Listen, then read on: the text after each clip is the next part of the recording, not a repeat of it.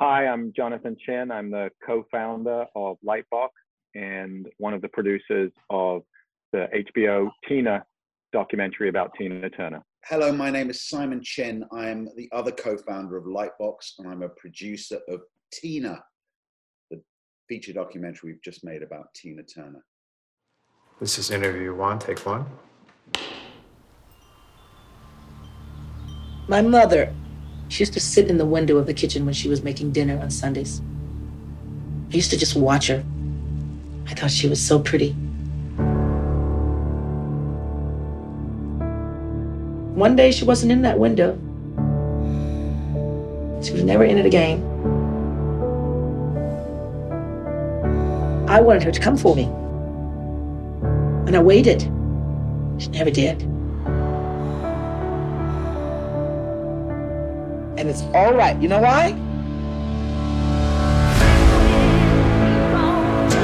I'm a girl from a cotton field that put myself above the destruction and the mistakes.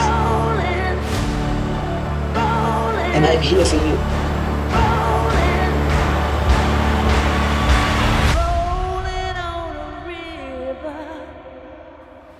That is a trailer from the soon-to-be-released HBO original documentary, Tina. And this is Factual America. We're brought to you by Alamo Pictures, a London-based production company making documentaries about America for international audiences. Today we have an exciting episode as we discuss the life and career of the queen of rock and roll, Tina Turner. It is a privilege then to be joined by the Emmy-winning and Oscar-winning producers of the soon-to-be-released Tina Turner documentary, cousins Jonathan and Simon Chin.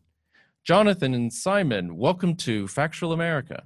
I am in LA. Thank you for having us. Everything's good. Looks like life is getting slowly back to normal, and we're excited for the film to come out at the end of the month. Okay, excellent. And Simon, how about you? You're in London?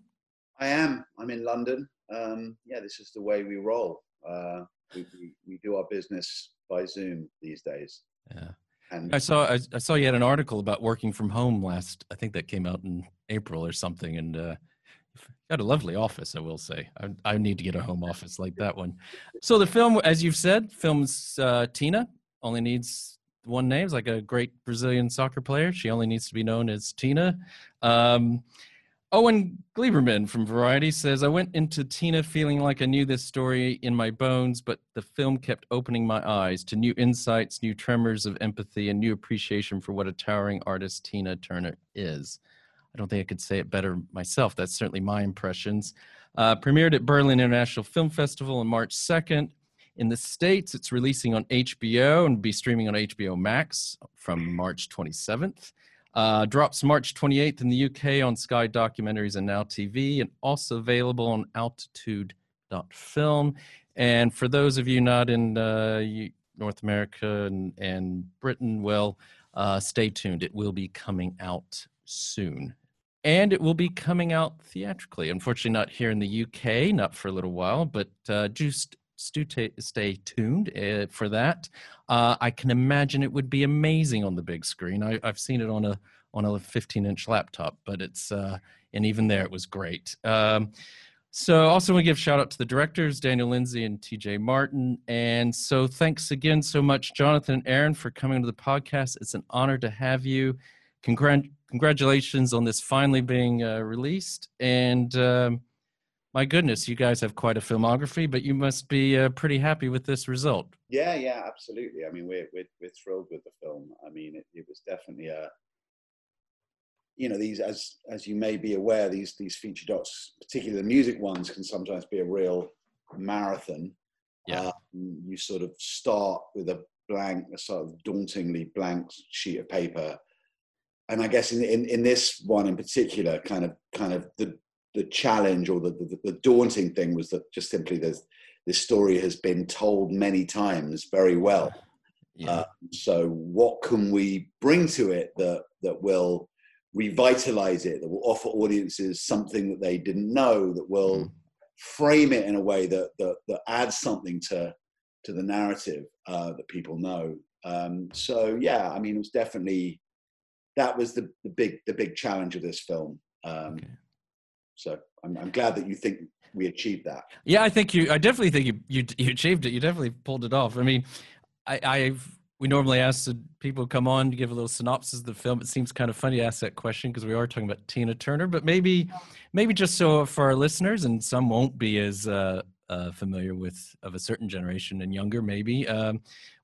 Simon, we'll start off with you. What is this? What's this film about? Maybe you can give us a little synopsis. Yeah, of Tina. I mean, just following on from what I was saying, everyone knows the contours of the Tina Turner story. It's one of the great music stories of stories of a performer of our times. It's fundamentally a story of survival, of transcending a difficult life, a really difficult life, and triumphing in the face of adversity. So we know that, right? But what makes, I think, this film a bit different is that we're sort of reckoning with something else, which is Tina Turner in the sort of twilight of her life, looking back on her life and coming to terms with her story and the way it's been received. And this is something that she's always struggled with. She actually told her story of abuse at the hands of Ike Turner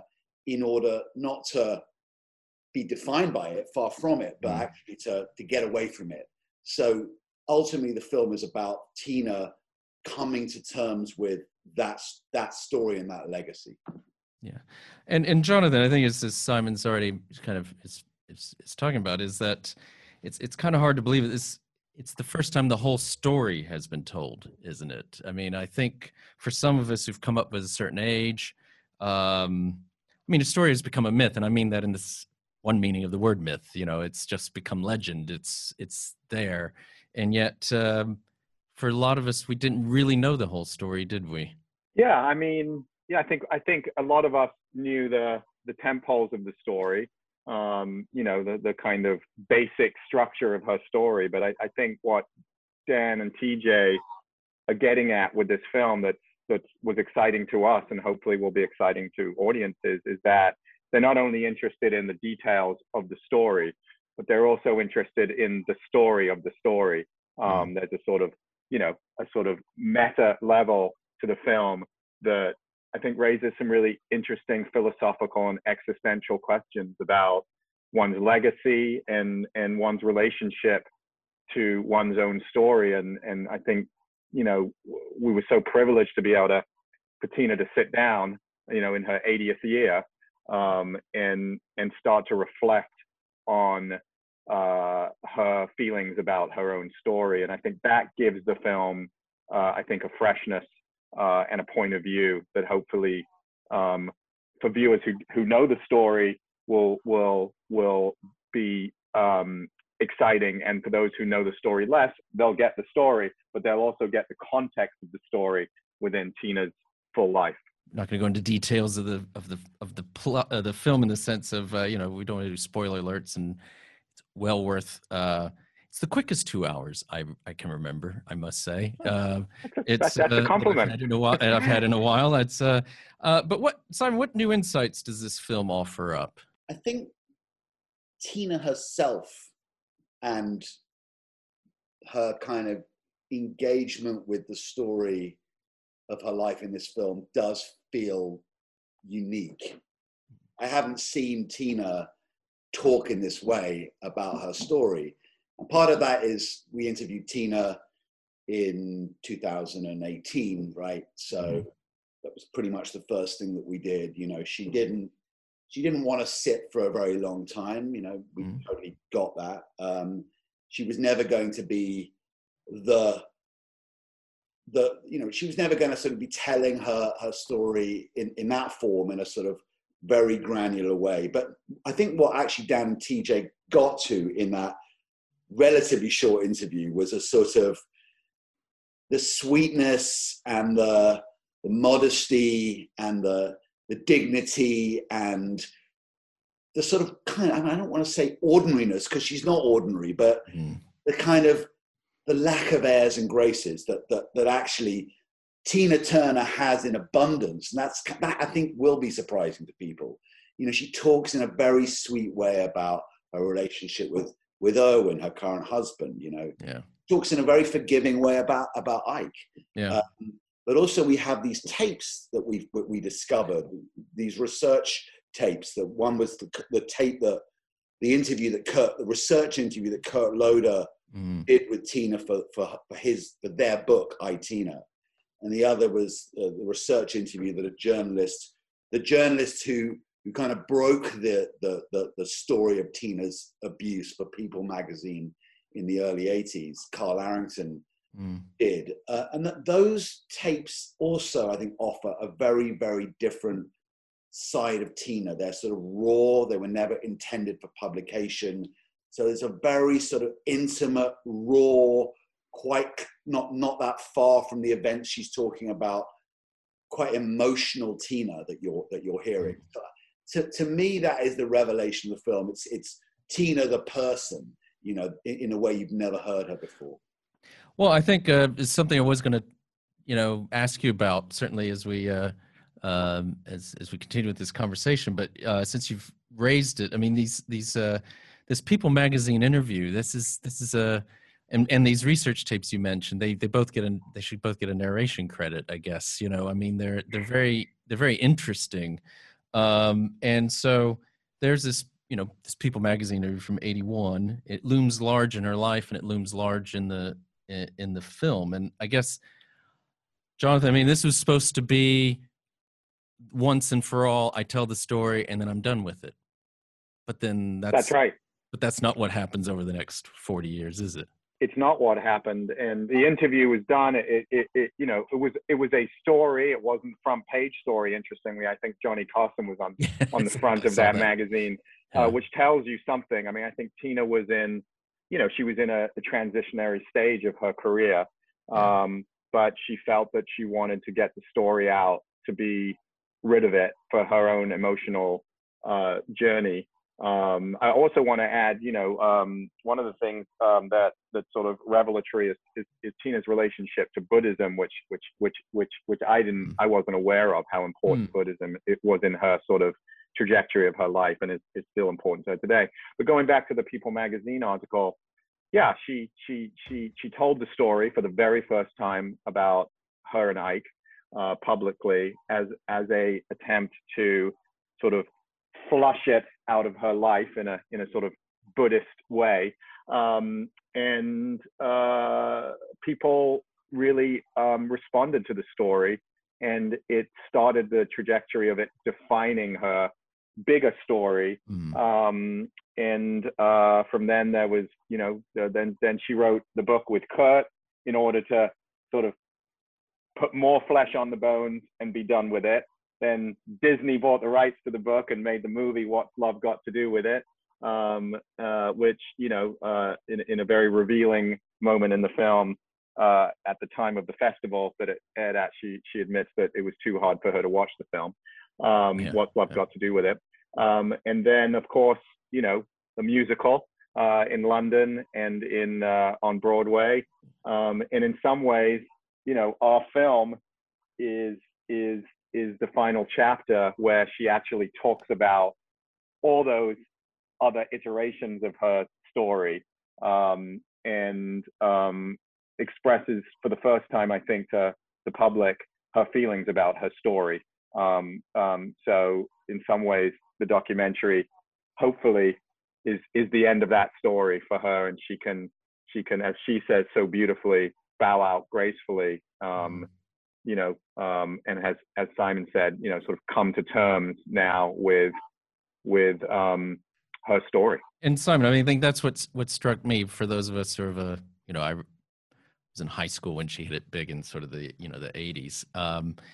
It feels like once you get to sort of What's Love Got to Do with It, that's kind of where almost for many of us in the public, that's where the narrative ended. But as your film captures, and as Jonathan was talking about, there's so much more to it, and things that, I mean, there are some things in this. You said you didn't know about the Buddhist element. I do vaguely remember that, but I don't remember her being a cabaret singer, and yeah.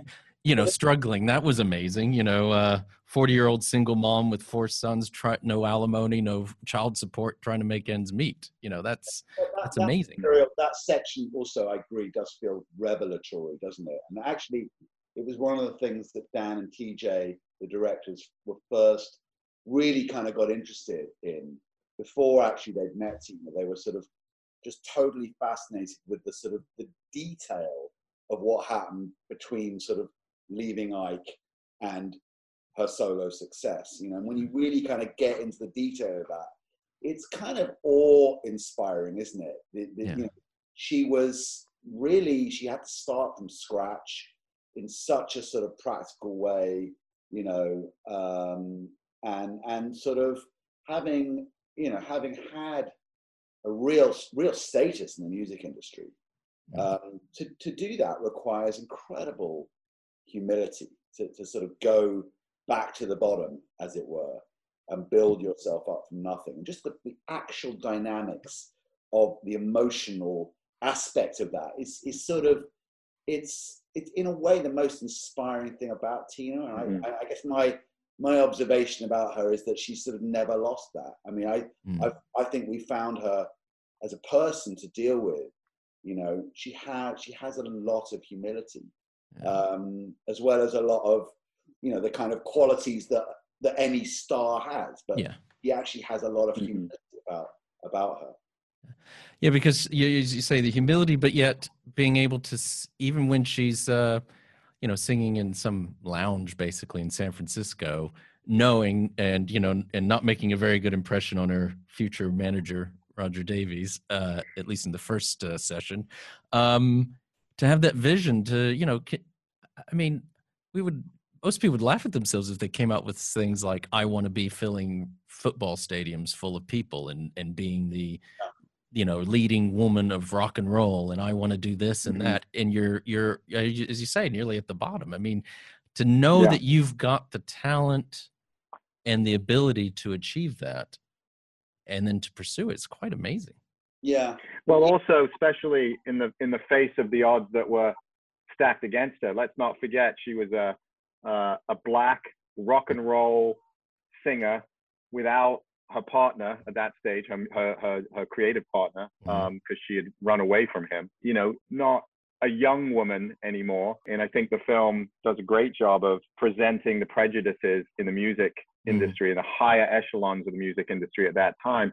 Just put that on top of everything you just said in terms of, she probably shouldn't have succeeded on paper, but there is something about her, and certainly her relationship with Roger, which you mentioned, was key. I mean, Roger was key in helping Tina achieve her goal to be as big as the Rolling Stones. But at the time, it must have seemed like a kind of a crazy dream, based on the fact where she was and what she was going to be up against in the establishment. The other thing that I'm always struck by, when I watch the film is what an incredible trailblazer of a performer she was pre her solo success, with Ike, and that's in a way sort of, I guess, the other thing. It's not a revelation, but seeing the full trajectory of her career as a performer sort of laid out in this way is in some sense a revelation, because I guess she was sort of building on that. She was building on something very innate, some real innate talent, and frankly a huge amount of self-belief. And the fact that she was able to sort of have that self-belief and maintain it after everything that happened to her is extraordinary. But she had it and she never lost it. And I guess she also had something else, which was the willingness to graft, the willingness to do the work, She clearly has and had extraordinary coping mechanism that others in her industry, who have crashed and burned, don't have. And I think, there's something very grounded about Tina that comes through when you look at her life in the totality. She didn't go off the rails with, you know, drugs and alcohol and, you know, all that stuff. No, you're right. Grounded is a great word, actually, because in a way it's the key to her, I think. It's that, despite the fact that she lives in a mansion on Lake Zurich, and, you know, which is incredible, and, you know, has Grammys and whatnot, platinum records coming out of her ears. She is incredibly grounded and very private, you know. Mm-hmm. I mean, I guess she's still always that. I mean, she's that girl from that little town in Western Tennessee. You know, I mean, there's something about maybe girl from Nutbush. Nutbush, exactly. But yet, it still always comes back to this story that just keeps.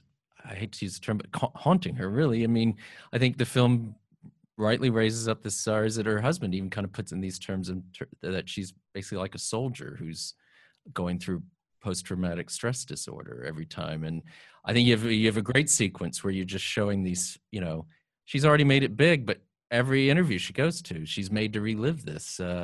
There's that cringing one with she's next to Mel Gibson, and they're just, you know, done Mad Max, and the looks on his face, he can't even disguise the fact that how disgusted he is with the questioning. That is a very telling look on Mel Gibson in that interview, for sure, because I think he feels incredibly bad for Tina in that moment, and feels that she's being hijacked in a certain way. And but look at the grace that she sort of deals with it. You know, I mean, that's Tina. You know, she dealt with those things with grace but strength. And yeah, it must have been incredibly painful to constantly be pointed towards a part of your life that you want to move beyond. But, you know, I think Tina says it, and it's a double-edged sword, because I think, I mean, let's be honest, a lot of women have suffered at the hands of their partners and their husbands in similar ways. And so, you know, I think she also understands that there is a responsibility to sort of survive and be an inspiration. But the problem is that it's very painful for her to do that. And so that's the real tension, I think, of her legacy in a certain way, that I think in making this film, you know, I'd like to think that she has gained some peace about. Okay. I think that we're well halfway in. So I think we're going to have a little break here, and then we'll be right back. Let our sponsors say something, and then we'll be right back with Jonathan and Simon Chin. You're listening to Factual America. Subscribe to our mailing list or follow us on Facebook, Instagram, or Twitter at Alamo Pictures to keep up to date with new releases or upcoming shows. Check out the show notes to learn more about the program, our guests, and the team behind the production. Now back to Factual America. Welcome back to Factual America. I'm here with Oscar and Emmy-winning producers Jonathan and Simon Chin. The film is Tina. It's releasing on HBO and streaming on HBO Max from March 27th. Drops March 28th in the UK on Sky Documentaries and Now TV. Also available on Altitude Film. And there is a theatrical release. Just check your local listings, I think is what they might tell us to do. So we're obviously been talking about Tina Turner. One thing, just for me personally, revelatory, and we are a UK-based podcast. I didn't realize she had this London connection that looms large. She basically escapes to London, doesn't she? She's not the only artist, you know, to have done that. Obviously, you know, famous artists such as Jimi Hendrix, you know, he couldn't make it happen in the US and ended up getting launched in London. But absolutely, she has a big London connection, and I think felt free in a certain way in London, in a way that she didn't in the US, for lots of reasons. And I think at the time, London was just the right place for her creatively and emotionally. So, I mean, I don't know, Simon, as our resident full-time London Brit resident, if you want to sort of talk about that from your perspective. Yeah, I mean, I suppose it has kind of everything to do with the fact that, you know, she felt ultimately kind of somewhat rejected in the US. I mean, isn't that often the story? The US market in terms of music is an incredibly tough nut to crack. And I guess if you don't conform, you know, if you don't sort of fit a particular category. Another film I made, I produced, was called Searching for Sugar Man, which you may be aware of. And Rodriguez had the same problem, right? He couldn't, he just didn't fit. You know, he was a man outside of his time, ahead of his time, actually. And Tina arguably was the same. So I think the UK market tends to be more, I don't know whether the word forgiving is quite the right word, maybe just a bit more adventurous, right? A bit more accommodating of people who don't fit neatly into boxes. At that time, I think that's true. I think that I think London was the right place for her, and obviously welcomed her with open arms, and is a big part of her successful career, both with Ike and also as a solo artist. I think that's, as someone who grew up in the U.S. and at that time, I can tell you, it's very rigid, or was very rigid in terms of radio, where you could get played across the different genres. I've always said I didn't appreciate pop music because I had a certain view. Pop music was like a dirty word in my mind until I came to the UK, and then I now appreciate what it is, actually, I think. I mean, you have that great sequence too with about River Deep, Mountain High, which has been playing in my head all day long, and talking about going from frying pan to the fire. Ike Turner to Phil Spector, but still, it's this amazing song, and it just flops as Kurt Loder. He's just, as I will agree with Kurt Loder, makes me ashamed of being an American in that sense, that just didn't have an audience. I suppose actually there's that section where Ike is actually explaining, probably with a little bit of Schadenfreude, because it was sort of slightly marginalized in that recording, kicked out of the recording studio by Phil Spector, turns out, sort of describing why he felt, and analyzing why it didn't work. And I guess it's sort of more really what I'm saying, which is that fit into a box. And Tina, I mean, you described her as a pop artist, and yes, I guess that's how we remember her, but she was a black female, you know, singing rock, and that didn't quite compute, did it, for an American audience? No, and I think it's probably it's not trying to make this personal, but it's probably why I didn't appreciate her at the time. I will say, just to be honest, I think it was just kind of this doesn't compute. This isn't, you know, when actually it makes more than perfect sense. I mean, if you don't mind, I think a great film. We could talk about Tina Turner all day. I highly recommend people watch this film when it comes out. But whose idea was this to make this film? Do you just wake up one day and think, hey, you know, let's make a Tina Turner doc? I mean, how did this come about? Weirdly, a sort of opportunity that sort of presented itself, which is that I had actually met with the producer of the Tina musical, who's called Tally Pellman, at a dinner for a kind of mutual friend, and she called me up kind of out of the blue sometime after, asking whether we'd be interested in doing some short documentaries to sort of help them promote the musical, but she didn't want to feel too promotional. So sort of behind the scenes, like 3 behind the scenes, 5-minute docs, and the money wasn't exciting.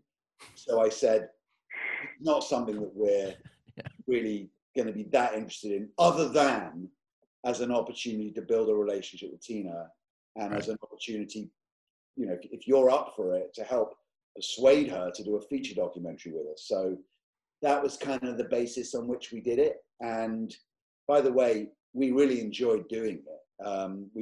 We have a great in-house director called Ed Perkins, who's now Oscar nominated. He was kicking around, so we put him on it, and he did an amazing job. And I think Tina and Owen, her husband, were quite impressed.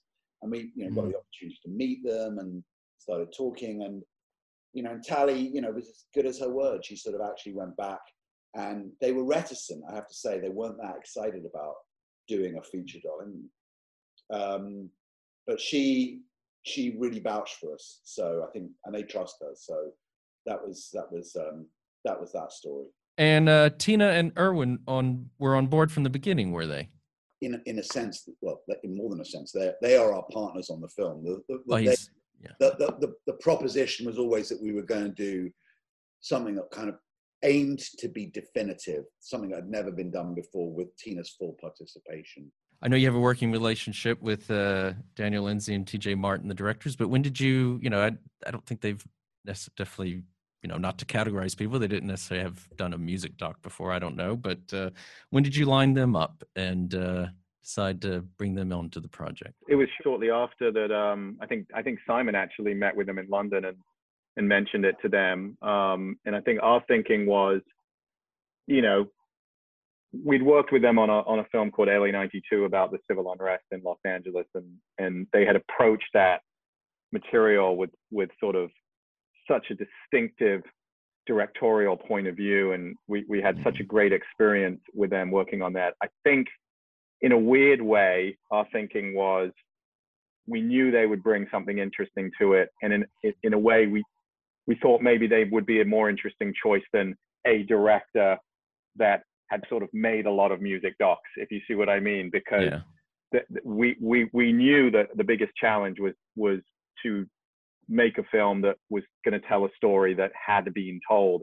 So it was very important to us to work with a director or directors in this case that we felt confident above all else we're going to do something interesting, and not just follow the kind of music doc conventions too strictly. I think we knew with those guys, we just knew from our experience on LA 92 that they would literally not rest until the film did something a bit different, right? And they're incredible. I describe them as sort of craftsmen. They're kind of master craftsmen. It is a bit with them like sort of hewing a really massive and slightly daunting piece of granite. It takes long to have this process, and in a way you have to embrace the process with them and let them do their thing, which is chipping away at the granite one little piece at a time until suddenly finally you can kind of see the sculpture that they're trying to create. It's a great analogy, and just to get a bit nerdy on the filmmaking side, what Dan and TJ do, now that it's such a great analogy, Simon, what Dan and TJ do that very, very few directors do is that they actually chisel away at the back of the statue that nobody sees, because they need to do that as part of their process. If you walked around to the back door of the process, you would see something that was really well crafted, even though nobody's going to see it because they're so exhaustive in their process. Most people just chip away at the thing that people are going to see, but they actually spend time and money chipping away at the back of the sculpture. Just to be clear and to make a full confession, that as a producer, it's not a comfortable experience. I can imagine. Maybe the third project we do with them, we won't give them such a fucking hard time.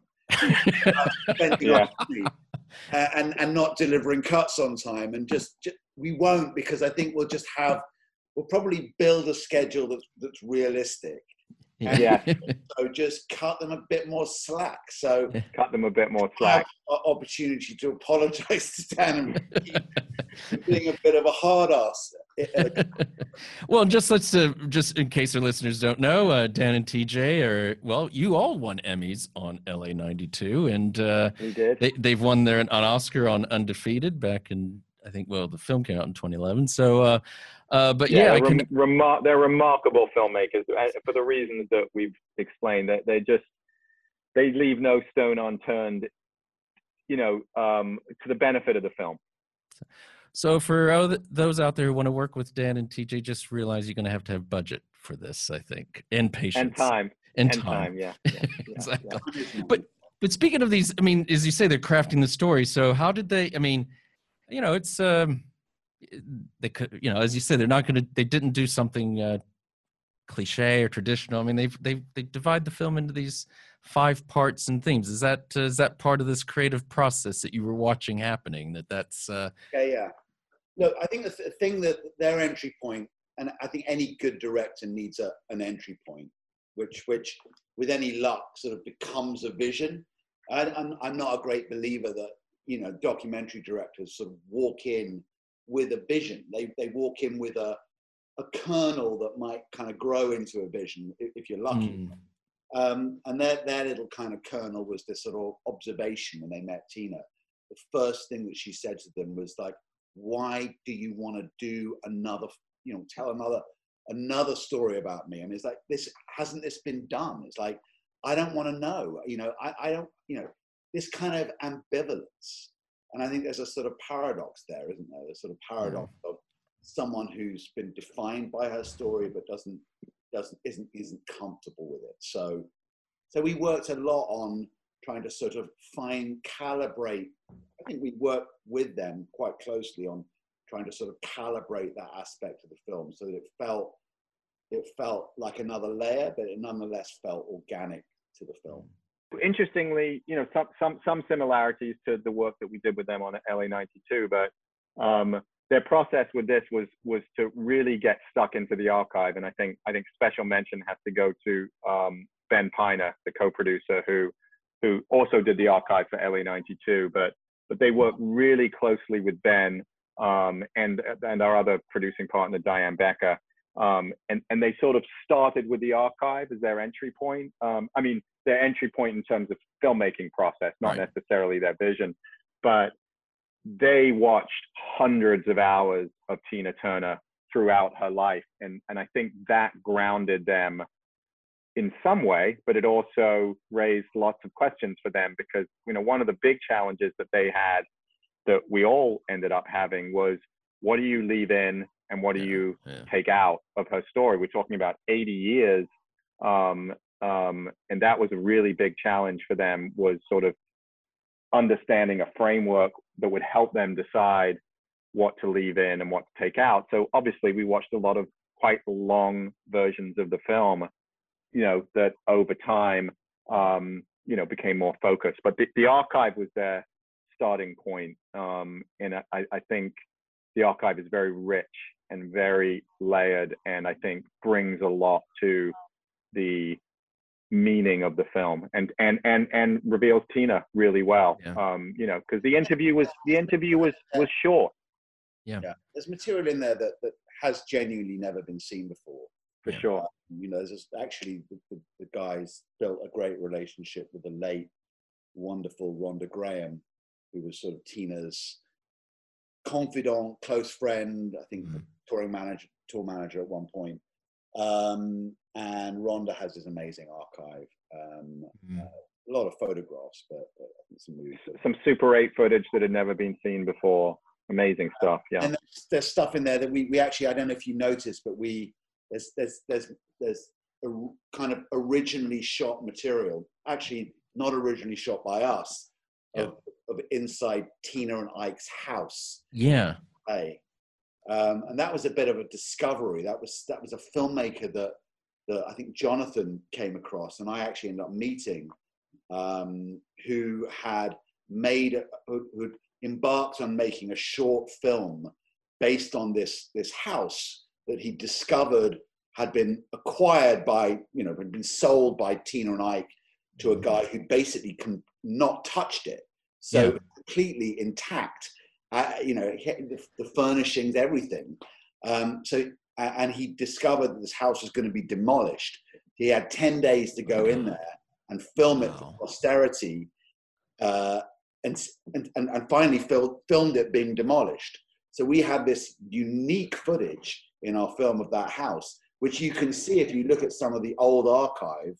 You can actually see is exactly the same furnishing. I think when HBO first saw the footage, they asked us how we recreated it so exactly, and we said we didn't. It's the dentist that bought. That's the house that the dentist bought, and he completely preserved it, which is, it's such a gift for filmmakers to be able to inhabit a historic space like that. And again, thank you to Flavio who filmed that footage and provided it to the film. It's a great aspect of Tina's of life that was luckily preserved now being demolished. No, that's amazing. I was going to ask that because I did notice that myself. I was like, wait a minute, that's not just some recreation. That is, No, because you have that Super 8. I think it's all in black and white, but I think most of it. But yeah, it's like, that's actually early video. That's early video footage. Interestingly, yeah. Oh, really? Oh, wow. That's So video footage of the black and white stuff in her house. The beginnings of video technology.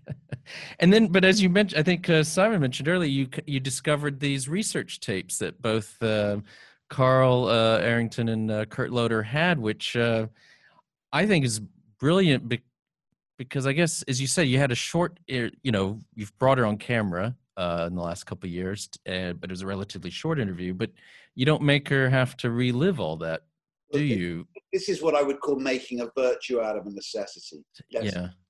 I mean, Tina was never up for, and these were part of the ground rules that were established.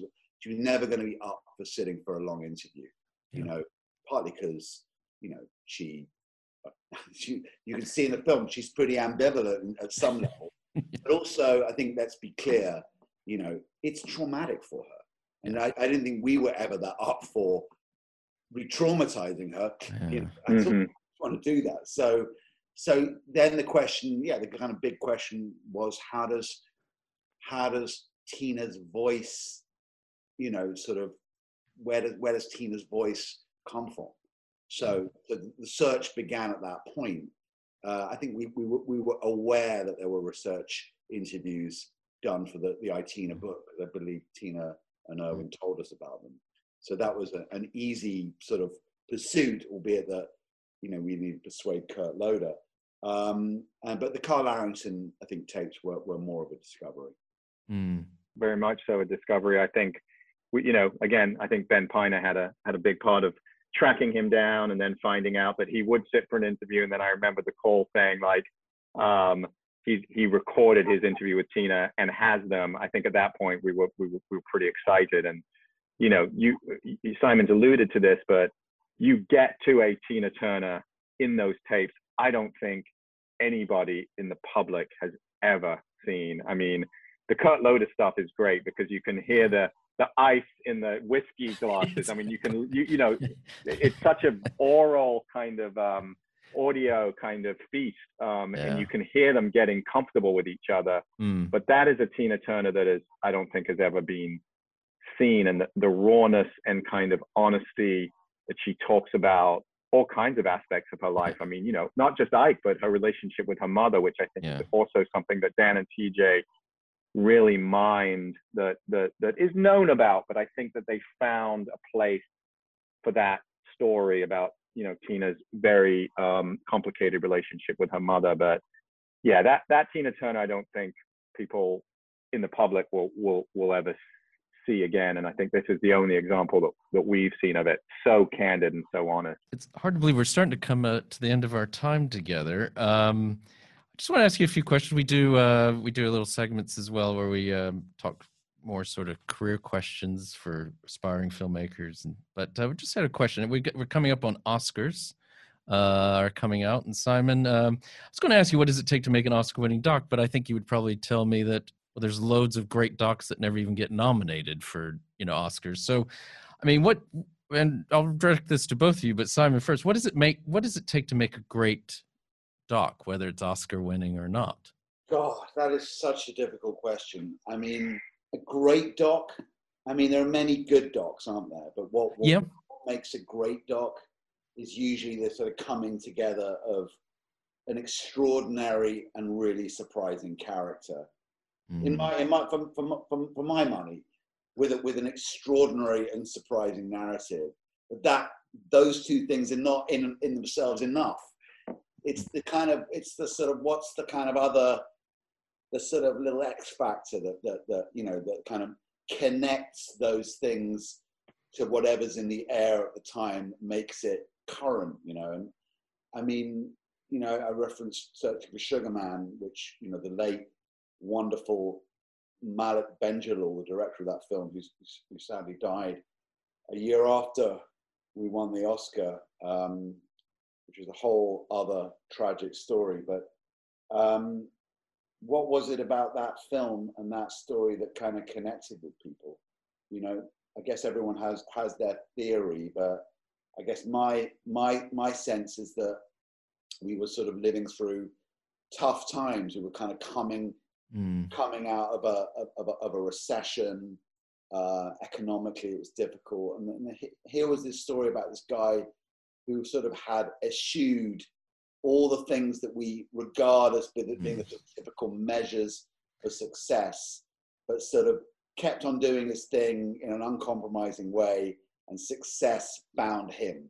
And what a great story that was for those times, you know. So I think it is just something about what's in what's in the air, what's in the zeitgeist. It's so hugely important to what makes a great film. Great job.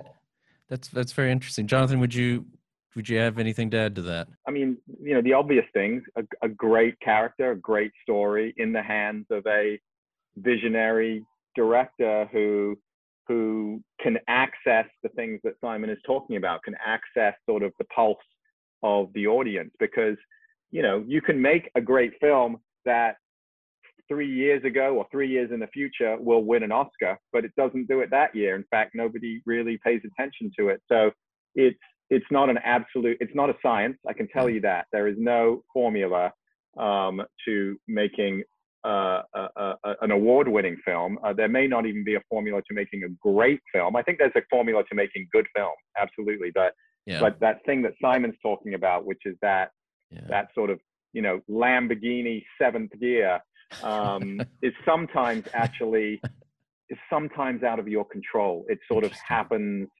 after the fact. But there are a set of things that have to be in place, which is ideally the things, you know, good character, good story, visionary director, and probably some blood and sweat that probably had to have been shed. I do feel that the great films are almost always the really hard ones to make. So if it's easy, that's not a good sign. I give a shout out to the film that is literally head and shoulders above, the documentary that's head and shoulders above every other documentary in the field this year, is a film called Collective, which I have been, you know, assiduously trying to sort of support. I said to Jonathan, in a way that I rarely do my own films, because it's just unseemly, isn't it? We're gonna get a lot of angry emails from the other directors and filmmakers, but so be it. Send them. Anyway, this film is exceptional. I mean, whether it will win the Oscar, it should win, but it probably won't, because it's Romanian. Yeah. Because, you know, frankly, it doesn't have quite the marketing budget that the Netflix film and the Amazon film have. So let's be clear that the winning of Oscars is not just about quality, is it? Yeah. I think let's give a shout out to Collective, because I have heard, I've actually have some experience with Eastern Europe. So I've heard about this, and it's got an incredible, what I've been hearing is it sounds incredible. I haven't seen it yet, but and I'm not even sure how you go about seeing it. But that's a problem right there. That's the problem. That's the problem. And just to add, you know, it's also been nominated for Best Foreign Language Film, which is pretty historic. So, you know, clearly people who care about these things are recognizing it. But as Simon says, there is a machine that happens when it comes to award season that can bulldoze a lot in its path. And we've been on both sides of that bulldozer. So we will see.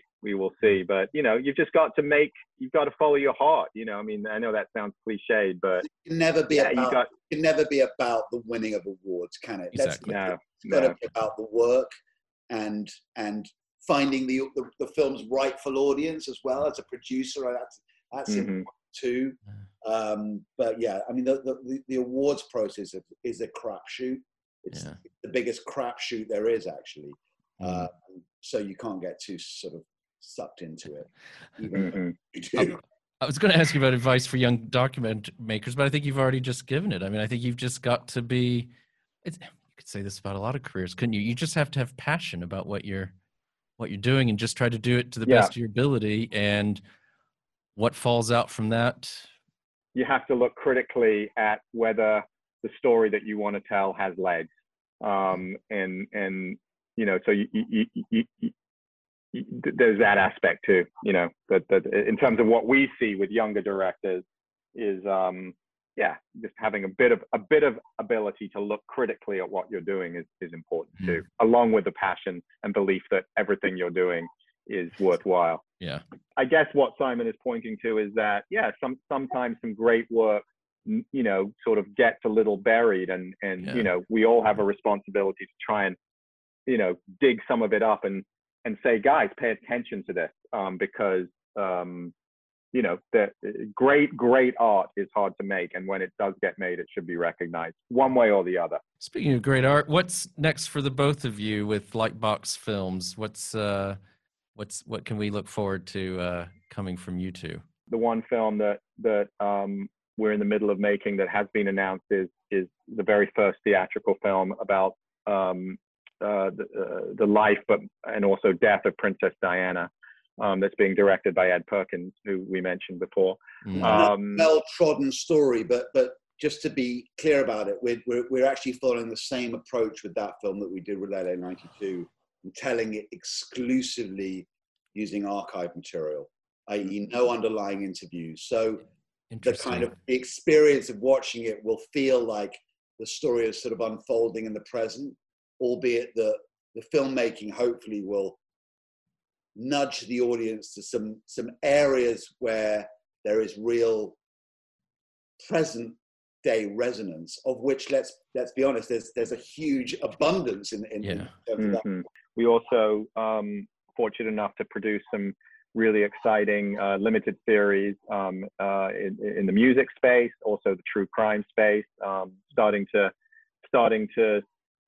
do a bit more in the sports arena, and again, just looking for great characters, great stories, and filmmakers, you know, with a really distinctive point of view. That those are always a little non-negotiable for us, and then the rest, you know, we hope for the best.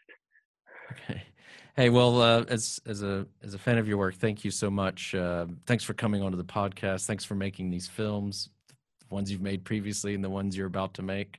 I just want to, thank you both, Jonathan and Simon. Thank you so much for coming onto the podcast. Thanks for having us. So just want to say thank you again to Jonathan and Simon Chin, the producers of Tina. It's releasing in the States on HBO and streaming on HBO Max on March 27th. Drops March 28th in the UK on Sky Documentaries and Now TV. Also available on altitude.film, and it's got a theatrical release worldwide. And if you have any questions regarding how you can become a documentary producer like Simon and Jonathan Chin or other roles in the industry, I recommend you check out careersinfilm.com to learn more about careers in the film industry. I want to give a shout out to our engineer, Freddie Besbrode, and the rest of the team at This Is Distorted Studios here in Leeds, England. And a big thanks, as always, to Nevena Paunovic, podcast manager, who ensures we continue getting such great guests like Simon and Jonathan onto the show. And finally, a big thanks to our listeners. As always, we love to hear from you, so please keep sending us feedback and episode ideas, whether it is on YouTube, social media, or directly by email. And please remember to like us and share us with your friends and family, wherever you happen to listen or watch podcasts. This is Factual America, signing off. You've been listening to Factual America. This podcast is produced by Alamo Pictures, specializing in documentaries, television, and shorts about the USA for international audiences. Head on down to the show notes for more information about today's episode, our guests, and the team behind the podcast. Subscribe to our mailing list or follow us on Facebook, Instagram, and Twitter at Alamo Pictures. Be the first to hear about new productions, festivals showing our films, and to connect with our team. Our homepage is alamopictures.co.uk.